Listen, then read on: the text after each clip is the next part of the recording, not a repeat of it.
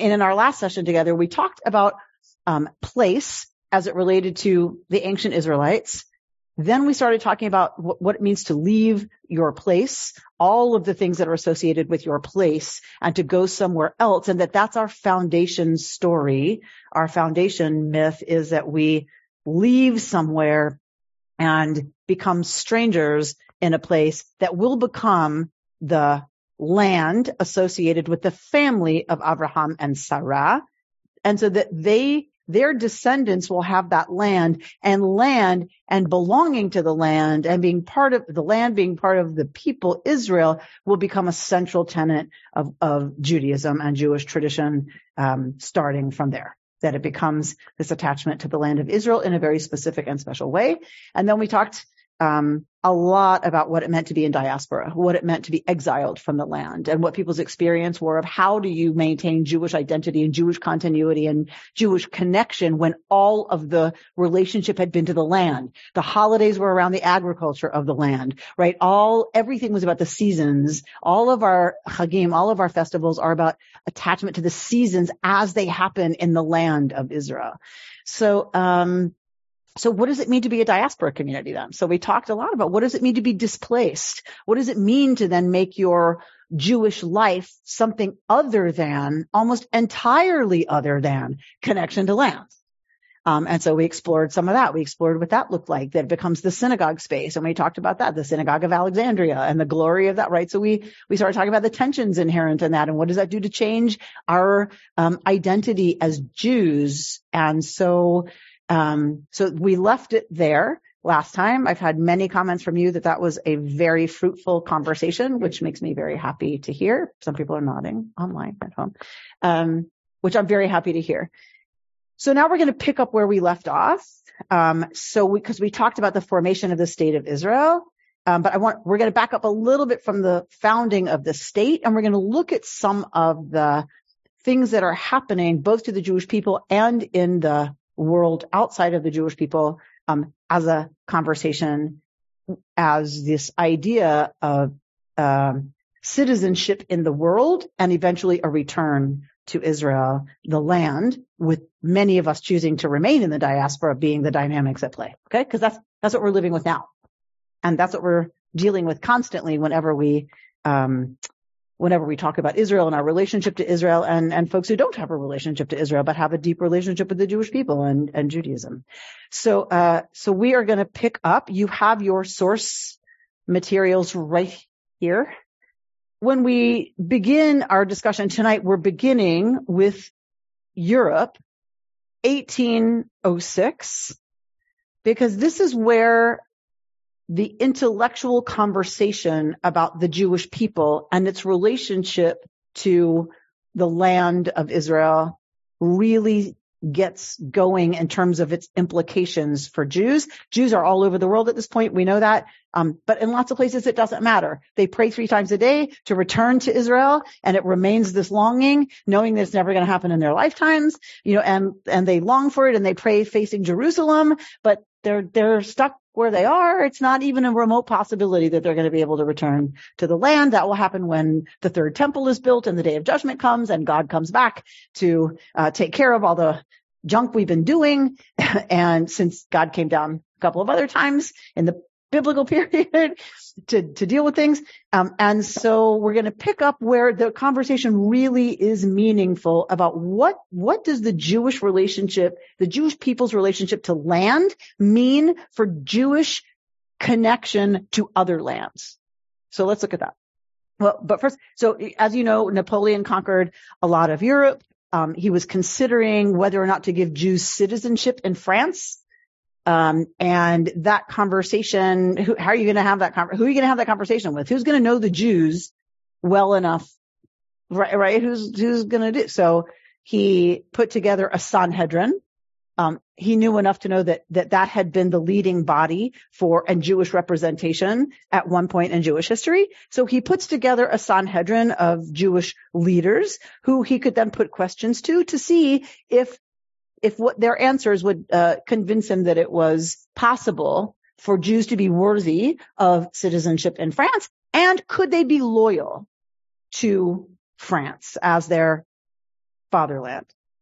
As you know, until the 19th century, Jews were not granted citizenship in any of the places that they lived, right, in Europe. So no citizenship until the 19th century.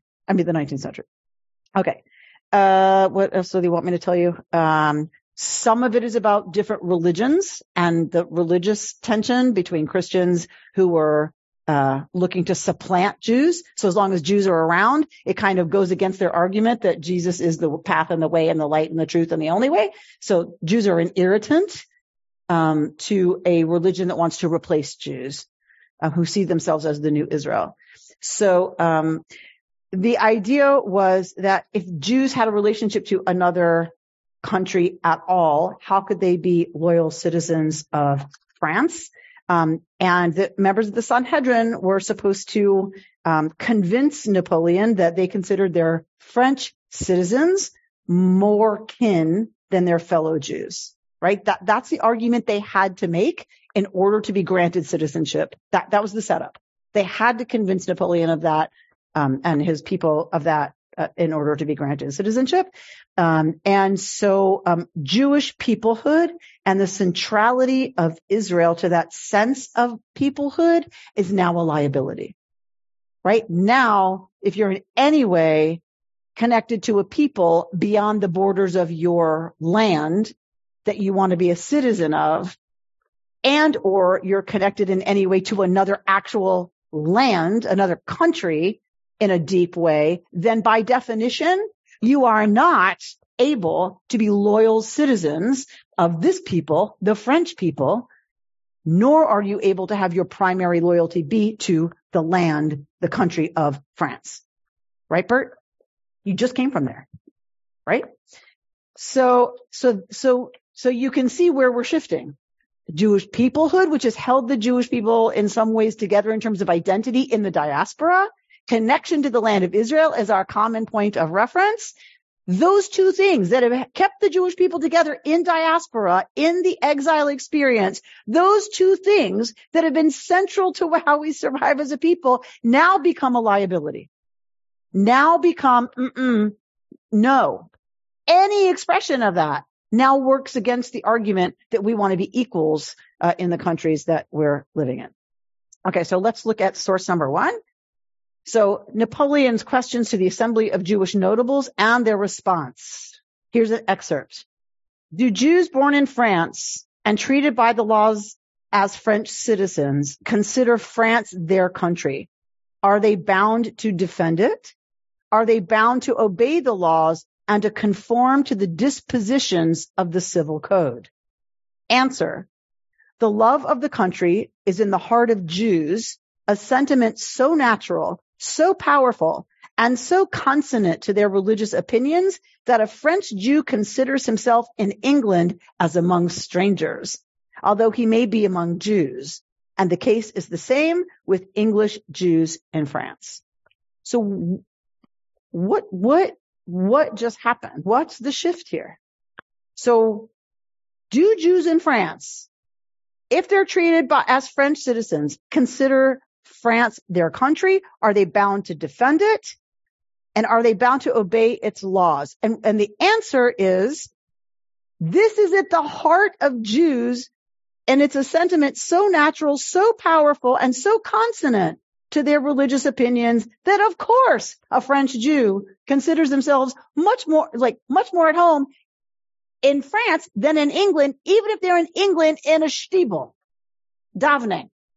So I want to ask, do you think that's true of the Jews who are answering this question?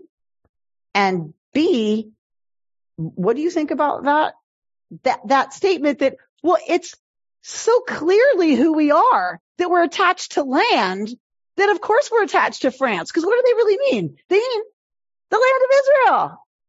Matt, you look like you want to say something. And Bert jumps up with the microphone. I mean, I think considering this, when this took place, you had, Napoleon was incredibly progressive, right? For his time. He was willing to let the Jews be citizens, let them out of this horrible condition that they've been living in for centuries. as long as they were willing to say, he was willing to say, and this isn't a Catholic country, you can be a Jew if that's your religion. You just have to not be a people, right? And, you're talking about the connection to the land.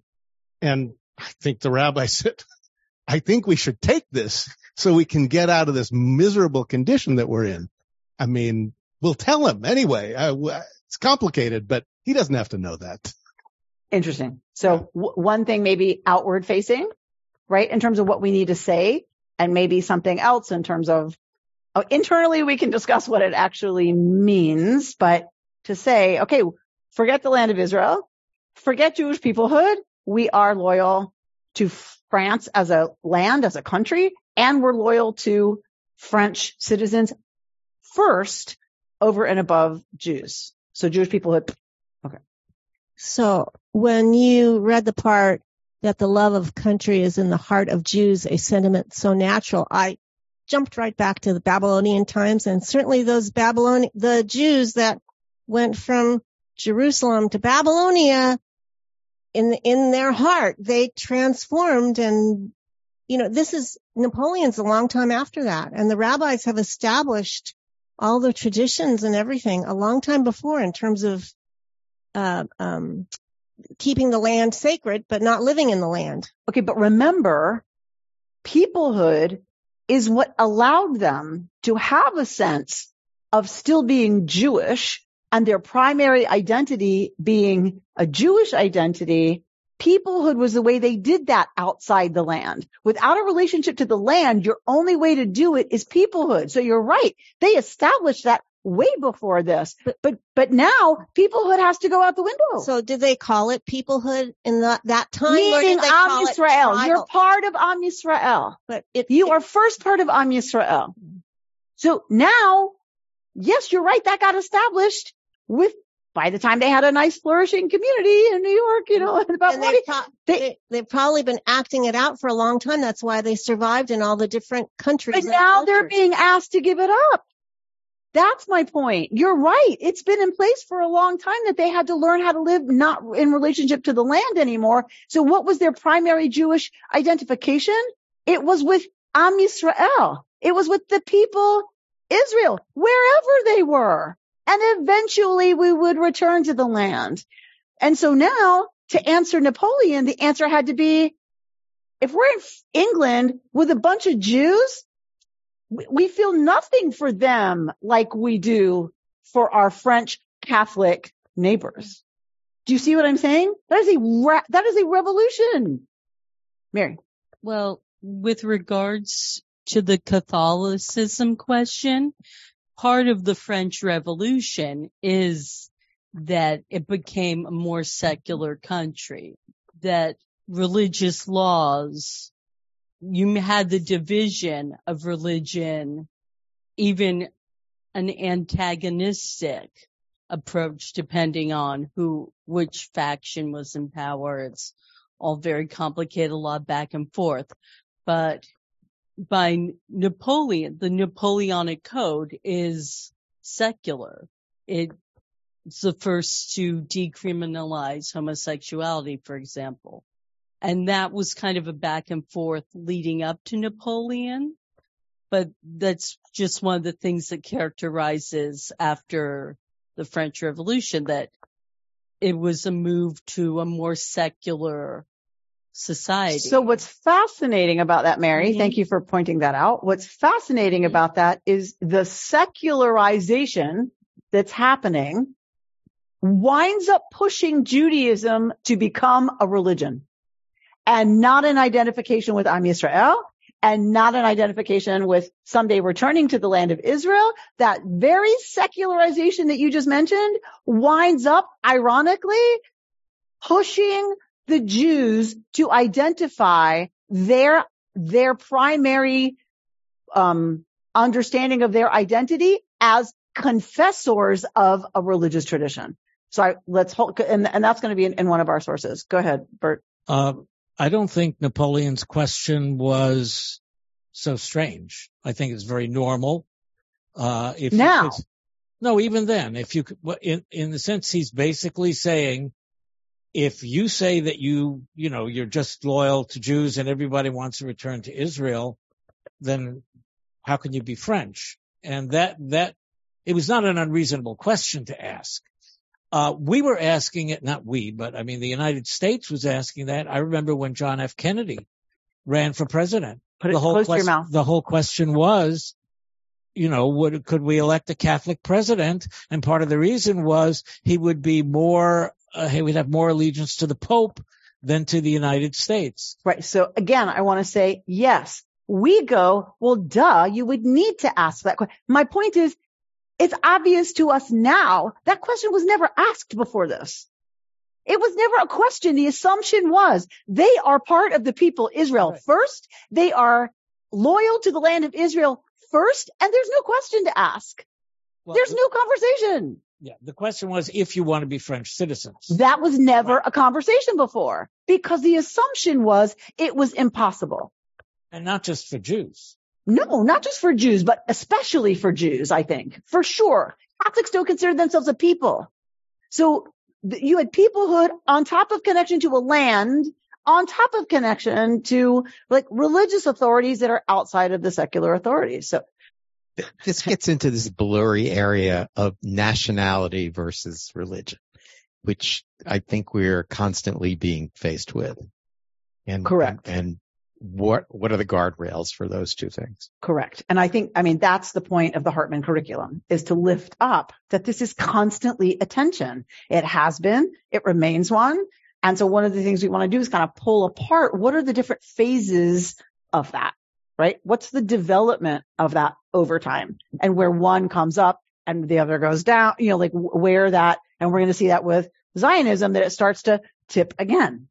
And we're in that stage, and in Hartman a few years ago, that was the whole summer of when all the rabbis joined us at Hartman from all over the world. The topic was nationalism, Zionism as nationalism, American nationalism. Like looking at our text and like trying to like deal with where are we now in this moment of nationalism here in America and in Israel. As recently as last week, I walked into a store in Paris, and while my wife was shopping, I started talking to the shopkeeper, who asked me, where I was from. And I said, America. And we got to talking, and he saw that I had a chai. He said, well, what are you? And I said, well, I'm a Jewish American. He said, how's that possible? Turns out he was a Tunisian Jew. But he had that question even in 2023. How can you be a hyphenated? Right. You're like either if you're Jewish, then you're not American, at least in his mind. Right. Clause of the answer. The love of the country is in the heart of Jews, a sentiment so natural, so powerful. Okay, I get that. And so consonant with their religious opinions. I would regard it as completely independent or completely orthogonal in a way to religious. So this is where I was saying, I think, and I don't know because I'm not a scholar of this stuff, but I think it's actually in a way ironic that it's like what they're saying is we're designed to love the land. It's part of our religious life. It's part of our religious understanding that you have a harvest festival called Sukkot. We are designed to love the land. But what's funny, or ironic or whatever, is like, it's like, I think that's what they're saying, but it's of course the land of Israel, not Dafka France, right? It is built into Jewish religious life, this relationship to the land and the love of the land. That's true. It's just a different land, right? Otherwise, I don't understand it either. Otherwise, like Jewish religion as practiced in, Atlanta, Georgia, has nothing to do in and of itself with the land, the red clay of Georgia, the pines, right, of Georgia. Mm-hmm. Nothing. I think the only way you can claim that is if you're claiming our religious tradition has been linked to the land forever, right? Meaning the land of Israel.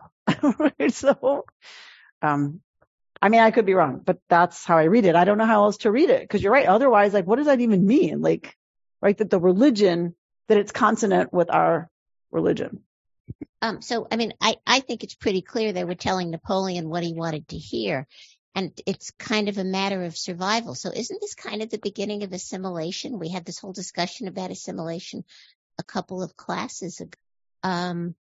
So it is kind of an internal, external thing. You got to say one thing to survive. What you think among yourselves could be different. Right. So yes, it's definitely the beginning. We talked about this a lot last time. The beginning of the double coin, the two sides of the coin. The opportunity, which is what I was saying, when to Bert's comments, the opportunity has never been offered before for Jews to be citizens. Ever.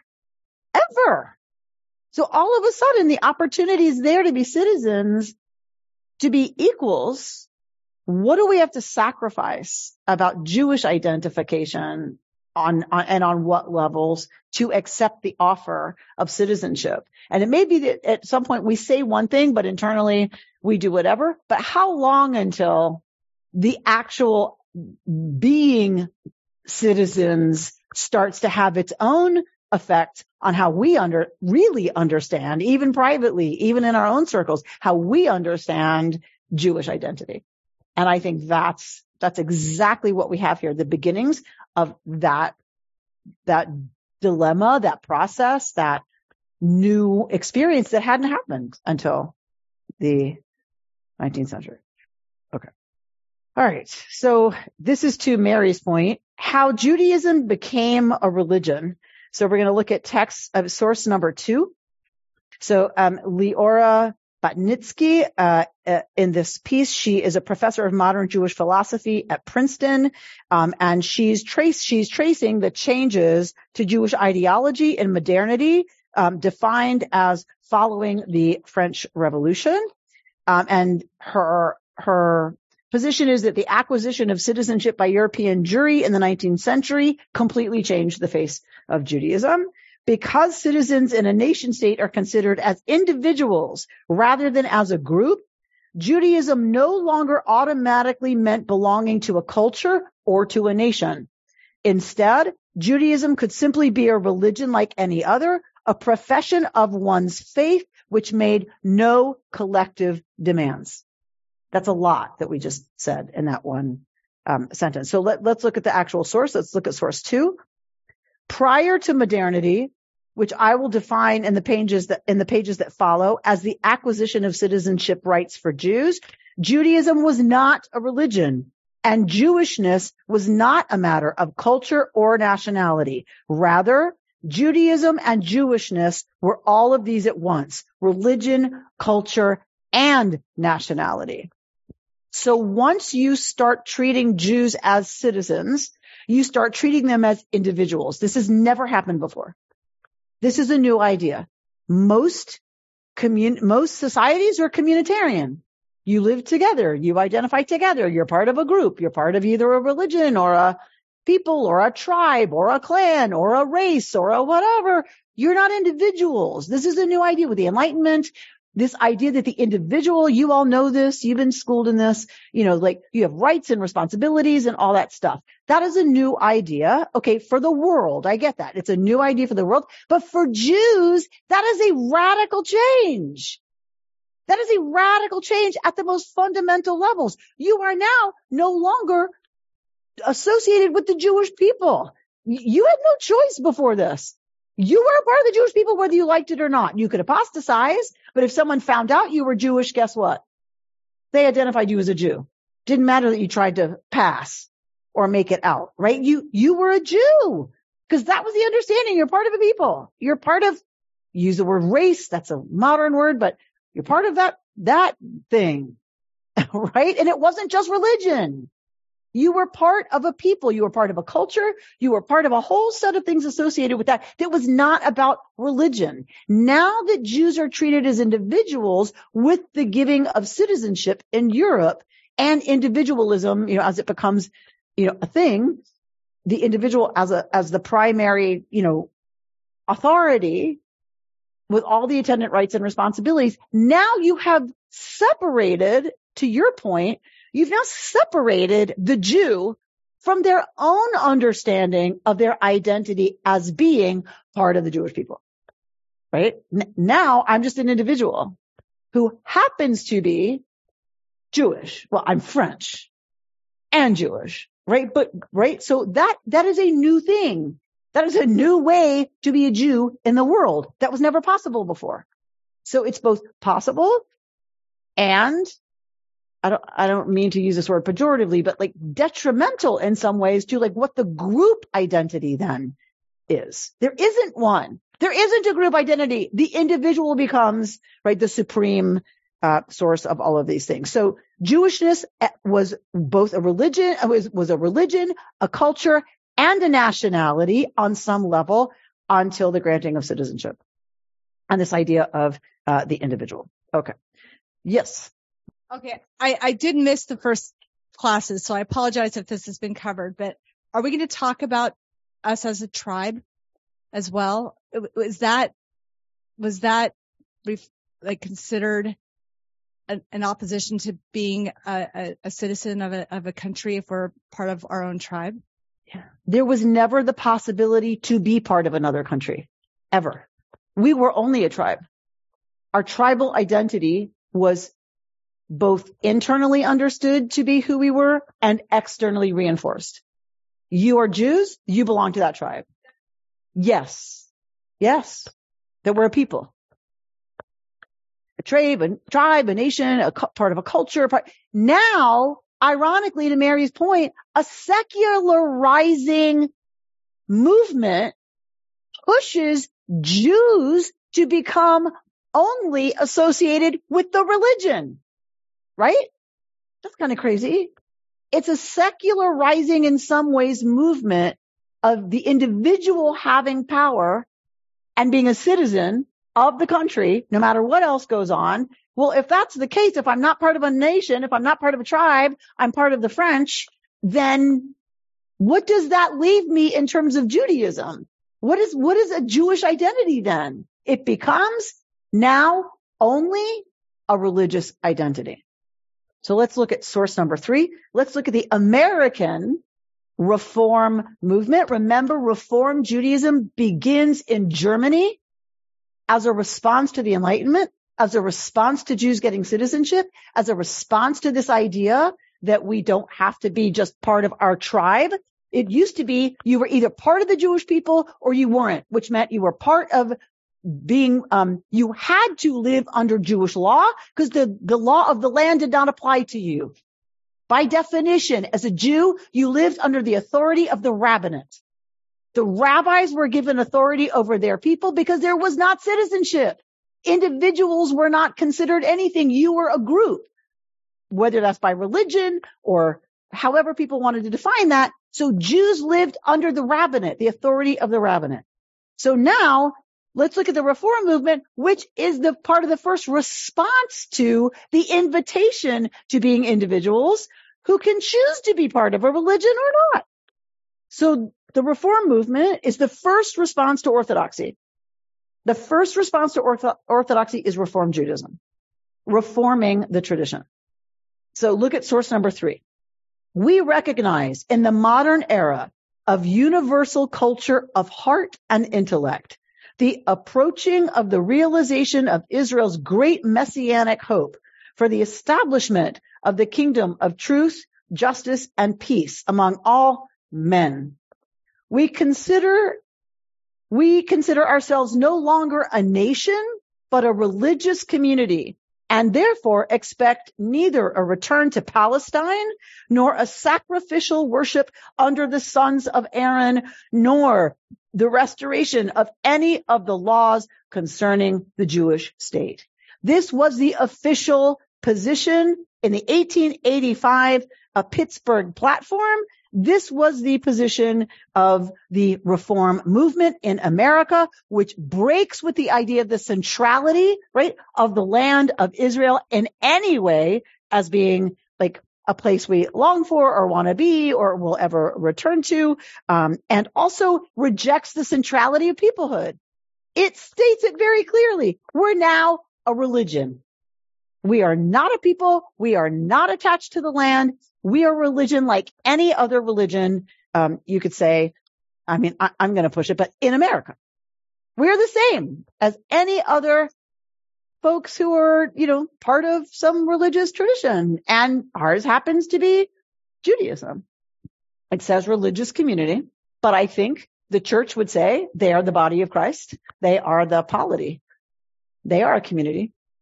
They have no problem saying that they are, right, the house of Christ. Okay, this is a burning question. A burning question or a Bernie question? Burning question. A burning question. Okay. How can you have a nationality without a nation? So wait, I need you to define nation. Well, that's, again, we're getting into semantics. How do we define a nation? And I guess you could call the Jewish people a nation, but I'm thinking more like Israel or America or France as a nation. Because nationalism became such a big force in the world, which led to World War I, World War II, right? The defining of boundaries in some kind of crazy ways because people voted on India and Pakistan and Tajikistan, right? So nationalism became such a thing that everyone was obsessed with what does nation mean? What does nationhood have to do with land and with people and with culture? Right? That's how those countries got divided in the crazy ways that they did. Oh, well, those people are Hindu and those people are and so let's just draw the line there. That's a natural place to draw the line. And then it turns out, oh, it's not so natural, right? It turns out there are other things people have in common culturally, by language, by food, by their festivals, that they may be of different religions even. But when you draw the line down the middle of them, you separate people who actually have a lot in common as a people who are attached to a land that you've now drawn arbitrary boundaries around and called this a nation and this a nation. So to your point, I'm going to say, who knows what is a nation, right? That's a good question. But the Jewish people in their self-understanding always understood themselves to be a nation, a people who were dispersed, who no longer had a relationship to the land except in the future. But that remained. Any Jew who prayed, what do we face when we're in that sanctuary? We face east. Well, we face the ark, but theoretically we face east. I don't like to tell people that, but so right, we face the ark because I just can't not face the ark. But but we're supposed to face east, right? So even Jews who have no intention of moving to the land of Israel, we still face Jerusalem. And so we always understood ourselves to be a nation connected to that land, but until the formation of the state of Israel, there wasn't an opportunity to go back to it. So it was kind of safe in a way to have a connection to the land because you can't go there. We're going to be here. Our loyalty is here, and now it becomes more complicated once you have Zionism on the scene. It's a lot easier when it's a theory, exactly, or a nice dream, or a nice, metaphor, or a nice whatever. Bert? Two quick comments. It always strikes me that when we face Jerusalem, actually we're facing each other, because in fact, if Jews all around the world are facing this one point, it really isn't. It is Jerusalem, but we are facing each other. Beautiful.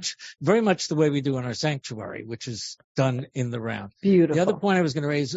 The Soviet Union had this idea, the whole question of nationality and citizenship.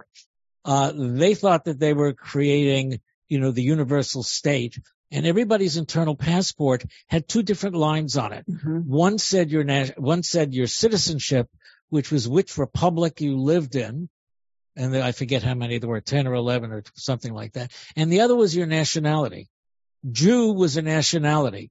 It was the infamous line 7. And everybody's internal passport that you had to carry with you said, if you were Jewish, it said Jew. And when you got stopped on the street and they asked for your papers, your papers say Jew. A lot of people were very happy when that was eliminated, you were Jewish, you were Tajik, you were Kazakh, you were Russian. Russian was a nationality. So theoretically, it wasn't possible to be a Russian Jew. You were Russian or Jewish. But that was, on the one hand, an attempt to deal with that. I don't know how sincere it was, but on the other hand, a recognition of the fact that nationality, whatever that is different from citizenship. And it kept you, line 7, if it had Jew on it, kept you from university. It kept you from promotions. It kept you from all kinds of things. And until, I don't know if you heard me say this at something, High Holidays or something, but until Jews were standing at Ukraine and had a passport that had on line 7, Jew, and they were hollering, Jew, Jew, Jew, because finally it meant somebody was on the other side to help you. You would get out of there. You would get aid.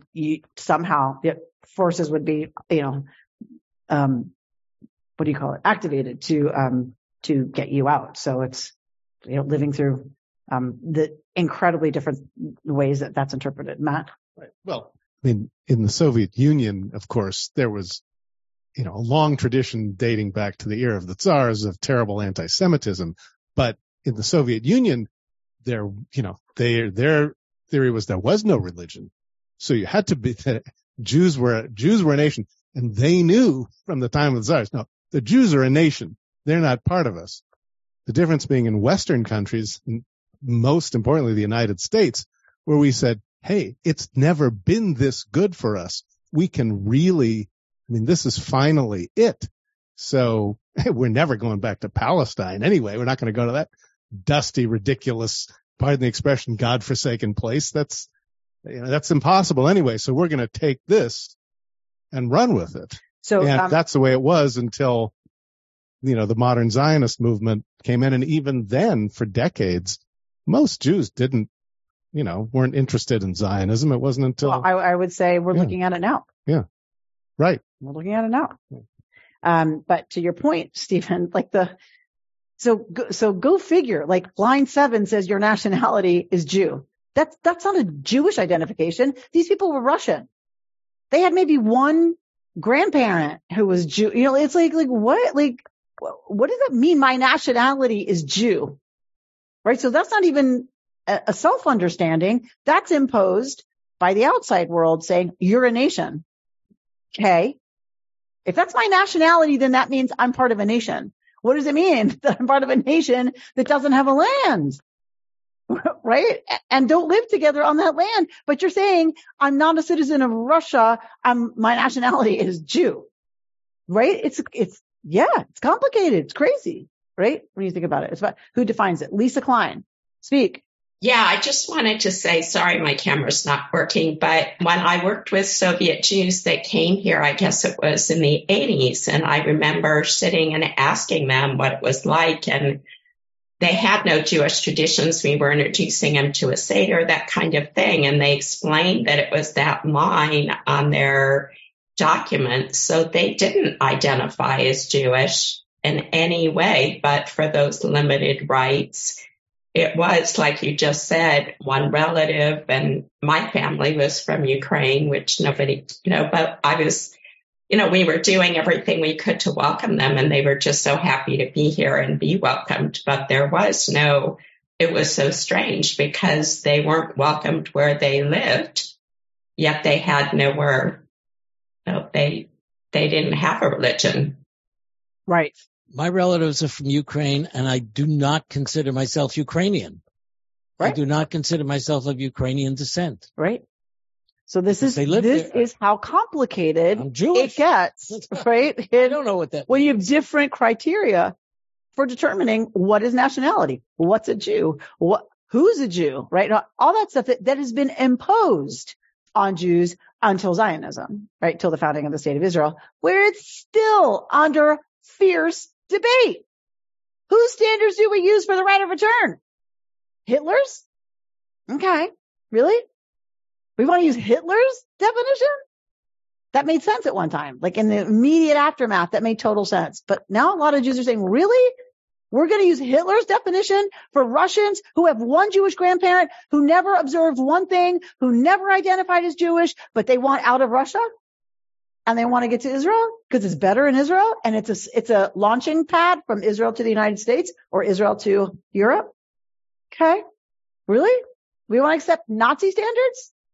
right? It is a burning debate in Israel right now, a burning debate. Okay. So let's look at source number 4, the First Zionist Congress.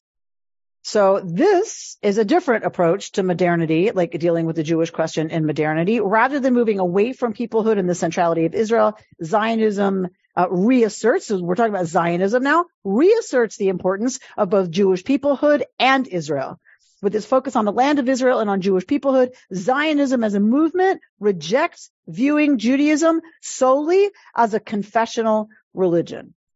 So I want us to think about this question of confessional and Zionism, and I want to have a little bit of that conversation after this. So let's look at source number 4, the First Zionist Congress.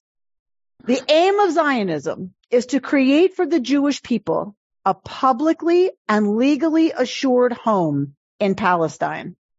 The Congress contemplates, meaning the First Zionist Congress, contemplates the following means to the attainment of this end. Number 1, the promotion on suitable lines of the colonization of Palestine by Jewish agricultural and industrial workers. This is kibbutzim, draining the swamps, right?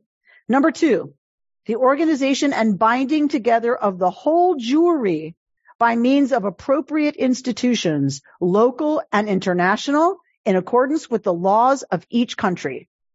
The strengthening and fostering of Jewish national sentiment and consciousness. And number 4, preparatory steps towards obtaining government consent where necessary to the attainment of the aim of Zionism. All right. So Zionism becomes completely antithetical to the American Reform response. We are a confessional religion only. Zionism comes to say, nuh-uh. We are primarily a people, and we are a people, to your question, attached to a land. That's what it means to be a people. That's what it means to be a nation, according to Zionism, is attached to the land of Israel. And so doing everything possible when, of course, in 1897, there was not any kind of vision of a possibility of, right, a Jewish state, but there was the beginnings of, okay, if we start to colonize Palestine, we start to make the reality happen on the ground. And as everybody knows, you make a reality on the ground and often lots of stuff follows from there, which turned out to be absolutely the case. As we've talked about, like it was not World War II, right, that made Israel happen. Like all of Israeli government stuff was already in place before World War II. All of it. Already in place.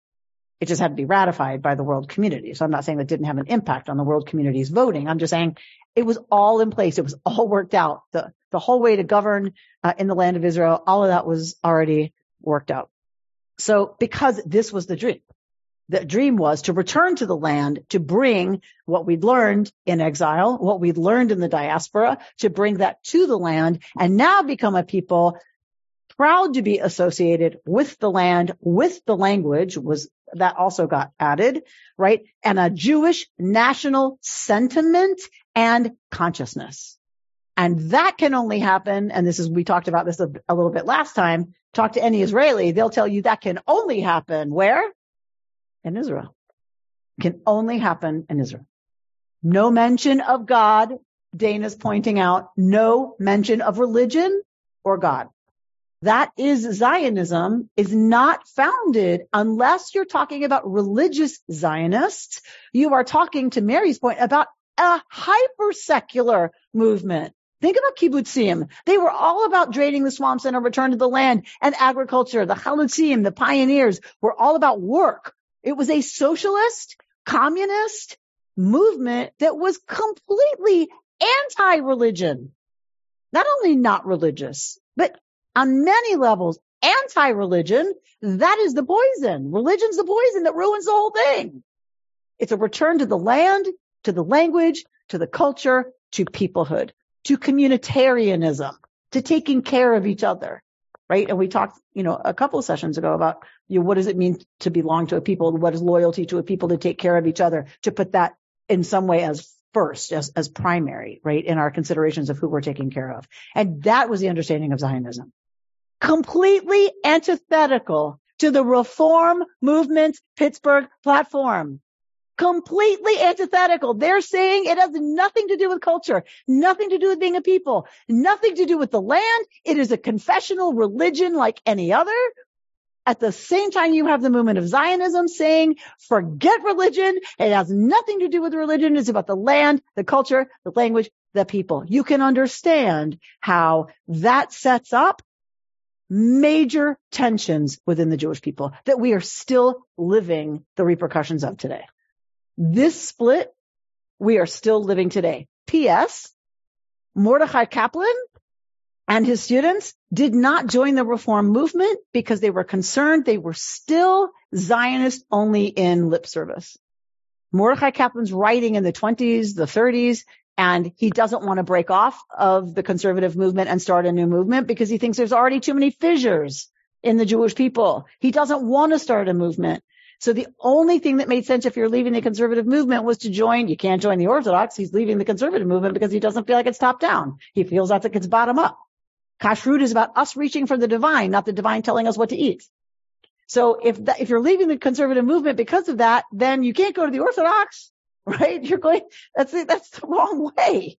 That's going backwards. So then that means you have to look to Reform Judaism. But he felt, and his students felt, Reform Judaism was not sufficiently Zionist. That Reconstructionists had, the early thinkers and leaders of the movement had a deep love of the land of Israel, its language, having Jewish peoplehood flourish there, having it be a center of Jewish identity and Jewish life, and a love of that, and wanting that to thrive, and wanting to support that, and wanting to be part of that civilization that was developing in the land of Israel. So that's just a side note for us Reconstructionists, that's one of the reasons there is a Reconstructionist movement, is because Kaplan and his students did not feel that the Reform were sufficiently committed to Zionism. Yes, Phil. Of these events? My memory of these events are very hazy, but I remember there was a time in the early history of Zionism where there was consideration of a Jewish homeland in Uganda. Correct. And the question is, the idea is that you have a Jewish homeland, which would be a place for Jews to be safe, which had no bearing whatsoever to the ancient land of Israel and the Jews' connection to the ancient land of Israel. Correct. I mean, how would that play out with these concepts? So the thinking was that because it seemed impossible to have it happen in the actual land of Israel, and because Jews were being offered a place in Uganda, it was kind of that immediate sense of, do we hold out for a dream that we're not sure could ever really materialize? Or do we take what they're offering so that we can have a people related to a land where it's just, where Jews have sovereignty, and we could develop that. You could speak the Jewish language there. You could, bring back the idea of, relationship of the religion to the cycles of the harvest and of the land. It's close enough that it's in the same hemisphere. like we should take it. If we don't take it, then what if this doesn't happen? So, I think it was pragmatism. Like, they would have had to work out. It would have been very interesting to see what that would have looked like, what that project would have looked like with these ideas. But I think the idea was, okay, maybe it's not the land of Israel, but it's a land that will be ours, as opposed to we're dispersed and other people have sovereignty over the land that we live in, and our Judaism comes second. We could be a people again, a nation on land that we would call our nation. So, and I think that's how that worked. But it would have been very interesting to see how that played out. Right? No, right. Yes, Mary. So I recently listened to a course on Herzl, Theodor Herzl, and one of the things he was concerned about was when Jews immigrated, that it seemed to result in some outbreak of anti-Semitism. So he was in Israel, just in Palestine, in Europe. So that may have been a factor why they were exploring other options, because if you go to Israel, you see what happened, that you immigrated, you were living with other people and you end up with the same result. So I wonder if that was one of the reasons they looked into Uganda. I think Argentina was another one. Okay. Just a theory. Okay. Love that. You have more knowledge than me. I've been to Uganda. I don't think a lot of Jews would want to live there. So we went the right way. Here's what you're saying. So we're going to still surrounded. Look at source number 5. This is our last source. So source number 5 is now 1937, the American Reform Movement, the Columbus Platform, which shows, an evolving understanding of these concepts, ideas of place, peoplehood, and religion among modern Jews, showing the change in the Reform movement's approach to both Israel and to Jewish peoplehood, Zionism, and European anti-Semitism as it's gaining momentum. So one of the things that starts to shape the Reform movement's response, which began in Germany, you'll recall, the Reform movement's response to everything is like, right? Things are getting pretty bad in Europe. All right. So source number 5, in view of the changes that have taken place in the modern world and the consequent need of stating anew the teachings of Reform Judaism, the Central Conference of American Rabbis makes the following declaration of principles. It presents them not as a fixed creed, but as a guide for the progressive elements of Jewry. A, Judaism and its foundations. Under that is number 5, Israel, because that's what we're talking about. Judaism is the soul of which Israel is the body. Living in all parts of the world, Israel has been held together by the ties of a common history and above all by the heritage of faith. Though we recognize in the group loyalty of Jews who have become estranged from our religious tradition a bond which still unites them with us, we maintain that it is by its religion and for its religion that the Jewish people has lived. The non-Jew who accepts our faith is welcomed as a full member of the Jewish community. In all lands where our people live, they assume and seek to share loyally the full duties and responsibilities of citizenship and to create seats of Jewish knowledge and religion. In the rehabilitation of Palestine, the land hallowed by memories and hopes, we behold the promise of renewed life for many of our brethren. We affirm the obligation of all Jewry to aid in its upbuilding as a Jewish homeland by endeavoring to make it not only a haven of refuge for the oppressed, but also a center of Jewish culture and spiritual life. Throughout the ages, it has been Israel's mission to witness to the divine in the face of every form of paganism and materialism. We regard it as our historic task to cooperate with all men in the establishment of the kingdom of God, of universal brotherhood, justice, truth, and peace on earth. This is our messianic goal. I've been hearing on the news a lot the term word salad. And I gotta tell you, I so feel for where they were. I so get the need for a restatement of their platform, saying we're not just a confessional religion, we actually are a people. I get where they're at in that moment, and I don't mean in any way to be disrespectful, but you have to look at this and go, what?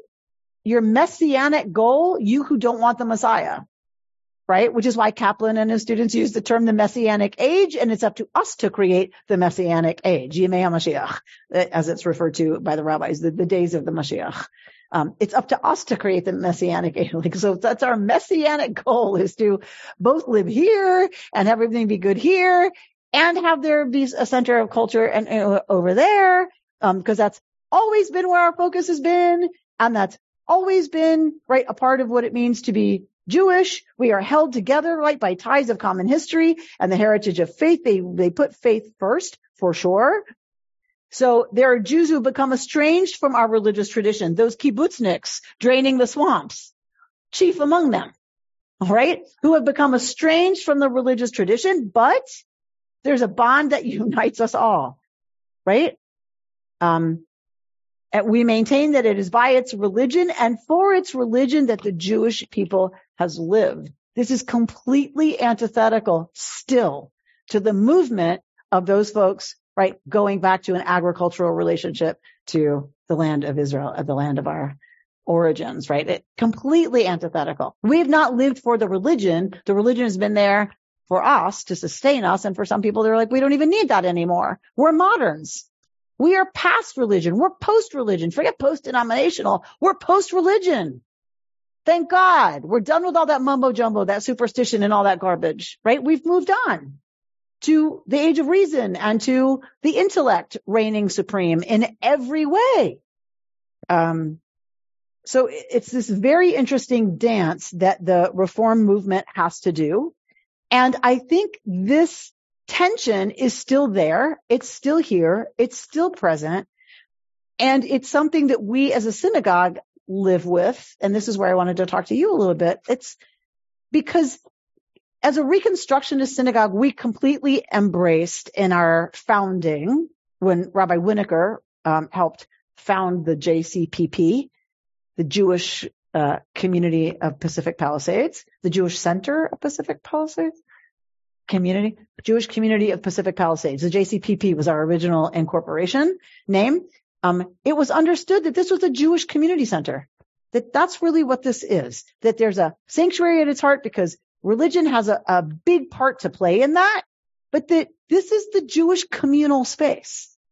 And so pushing against the ideas of Reform Judaism, which said you're a Jew if you profess the Jewish faith.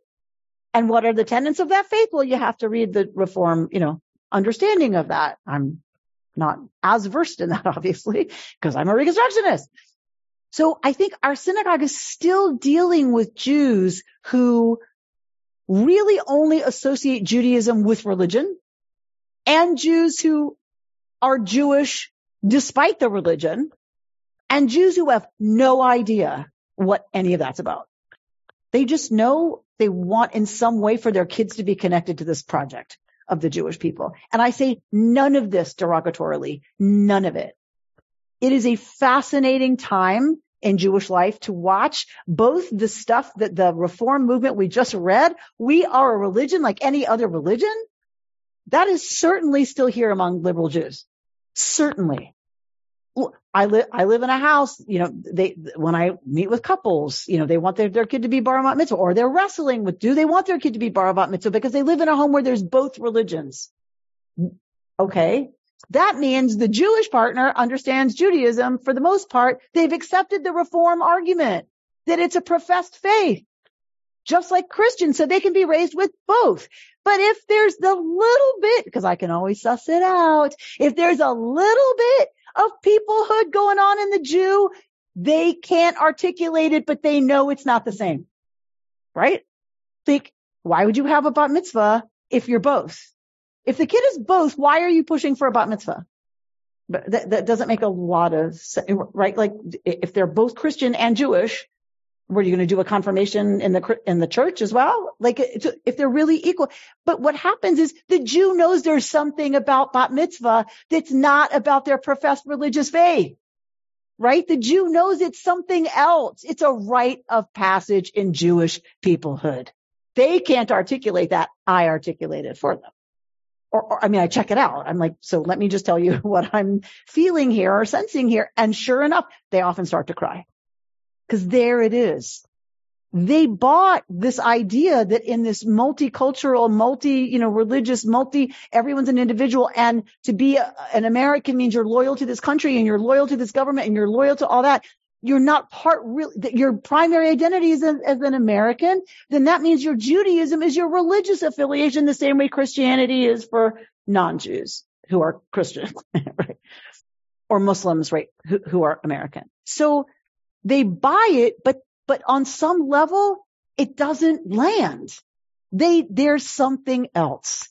And we see this all over the place, that a lot of us are confused about our relationship, and a lot of us move, and a lot of us have accepted that it's very fluid, our relationship between our attachment and association with the religious principles and the religious expressions, the religious texts, the religious practices, all of that of the Jewish people, and just being a part of the Jewish people and having that be a thick primary part of our identity, and being proud of that and being happy with that and not needing to have any part really in the religious life of the community. And that is that is something I think I'd like to figure out how to give more voice to and more space to people kind of talking through and figuring out and being just honest and clear about it. Because anyway, Dana, you have your hand up. I'm kind of rambling. I don't know if this is part of the class. Maybe the two civilizations is just not America and the Jewish world. It's two civilizations within the Jewish world. It's not so easy. Yeah. You know, because we are forced to do it. It's easy to be Jewish. It's easy to be a secular Jew in Israel and not feel conflict. Right. Which is what we said last time, right? We talked about that last time. Secular Jew is something, I don't think you can say that about a Christian or Muslim. Correct. You can't say you're a secular Muslim or a secular, and yet most people, Jews and others, would accept that secular Jew is a meaningful term. And to say that means a Jew who doesn't practice the religion. Correct. So anyone who says I'm a secular Jew is saying something about peoplehood. Well, absolutely. Right. And it's just fascinating. Bagels and lox Jew, you know, whatever you want to say. Right. Like I'm what is it? I'm not religious. I'm spiritual and I'm a secular Jew. So I do dabble in religion, not the Jewish religion, because that's an organized religion. I always try to assure them we are not as organized as you think. Don't worry, we are not organized. But I'm not part of an organized religion. Judaism's included in that umbrella. I'm spiritual, not religious, and I'm a secular Jew. Culture Jew or Jew. Some people say that. Some people say secular. Some people say culturally Jew. What is it? Just Jewish? What, Stephen? There's so much to unpack in what you said, and some of it, I think, the relationship to Israel is part of it too. I think those of us who grew up, who are in their 50s and 60s now, we probably grew up with the dream of Israel, not the reality of Israel, and so that's just kind of pushed us away a bit. I think also those of us who are lucky enough to go to Israel reconnect with more of the dream that we grew up with, and then we have to come back home and kind of deal with politics and all that. But one thing that you said, I really wanted your opinion on this. You said the idea of a Jewish community center. Do you look at that as a negative as opposed to like a religious place where people come to express? Because if you look at our programming and look at what we do, it lends itself more towards a community center. Correct. No, I think we are a community center. I say that to people all the time. Like, don't worry, we're not so organized and we're not so religious. Like, when you think synagogue, if you're thinking a place to come pray, my people don't come to pray. Some people come to pray, but that's not what draws most people most of the week. Is not to Friday night services. We don't have a Saturday service. So the only time we gather to pray in that sanctuary weekly is on Friday night. That is not the majority of people who come to this building. It's not to pray. It's not to have a religious experience. It's to have other kinds of Jewish engagement that can be spiritual, that can feel religious, that might be completely intellectual or secular, that might be just cultural, that might be, right, might be cooking. It might be music. It might be a film. It might be a conversation, right?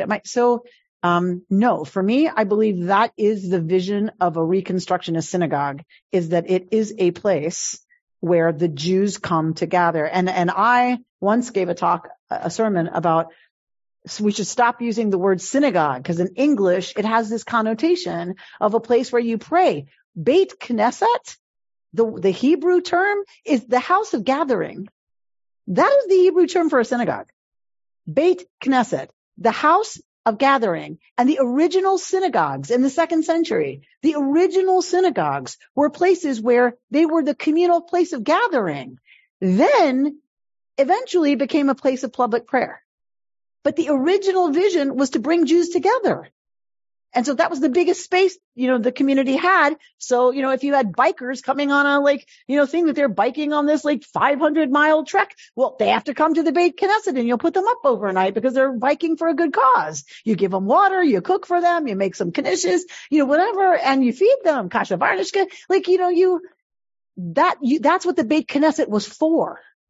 like our largest place of being able to do a bunch of communal stuff that was not primarily about prayer or religion or, or just religious participation. So for me, like, I wish we could go back to that understanding of what a synagogue was. So this brings us back to the beginning of the first lecture. Does it? Yeah. Did I come all the way back around to the beginning of the first lecture? Okay, great. Where you opened and closed the first session with welcome home, and where you brought the discussion full circle to tonight is that the core identity is part of the people. It's peoplehood. And however you connect to that larger community is who we are. Welcome home. Mark, can you give the sermon at High Holidays, please? I'm ready. All right, people at home, you've been very quiet. Only Lisa spoke. Come on. What you got? What you got for me? Come on. Judith. You're muted, Judith. Unmute. I may be one of the few people here who were members of the congregation those many years ago when Rabbi Winokur was here. And my recall is that it's the Jewish congregation of Pacific Palisades. But congregation is not a conflict word there because we are a congregation where we congregate here. And I think part of Kahilat is a tent, isn't it? Isn't it the covering that brings us all together? So Keilah means community. It means congregation. Yeah. So, surely but I think it was Jewish congregation of Pacific Palisades. The other thing I wanted to mention is that talking about finding a place for Jews in Africa would have been the greatest irony because Africa was already so subdivided by all the European countries. No country in Africa had retained its boundaries natural to its communities because the Europeans had come in and cut it up and taken it all for themselves. So thank God we didn't end up in Uganda. Yeah, I think it's hot when I go to Jerusalem. I complain when I go there. You were talking about Jewish community before. Wasn't there a Jewish community center movement in the 30s? Yes. A huge Jewish community center movement. I went to Yeshiva High School. The Yeshiva High School was in the JCC. It was in the Jewish Community Center, right? It was that. For better or for worse, that movement has seen hard times recently. Yes. Maybe just because the idea has been absorbed by so many of the other movements. Well, the other thing is it's what was it called? The something with a pool, Shul with a pool. Jews with a pool or something. Pool, so and a basketball court. So the basketball court. Food. I played on racquetball courts. But the point is, like, it was a place where Jews could come and congregate and do stuff that wasn't necessarily Jewish because they weren't allowed in other places. So that's what happened. That's what killed the JCCs, is that Jews were now allowed to join Brentwood Country Club. If you could join Brentwood Country Club, why would you go to the JCC? I mean, that really is what decimated the JCCs and board service to synagogues and federations, because now Jews could be on the, ballet board. Thank you all for being here and for your thoughtfulness and conversation.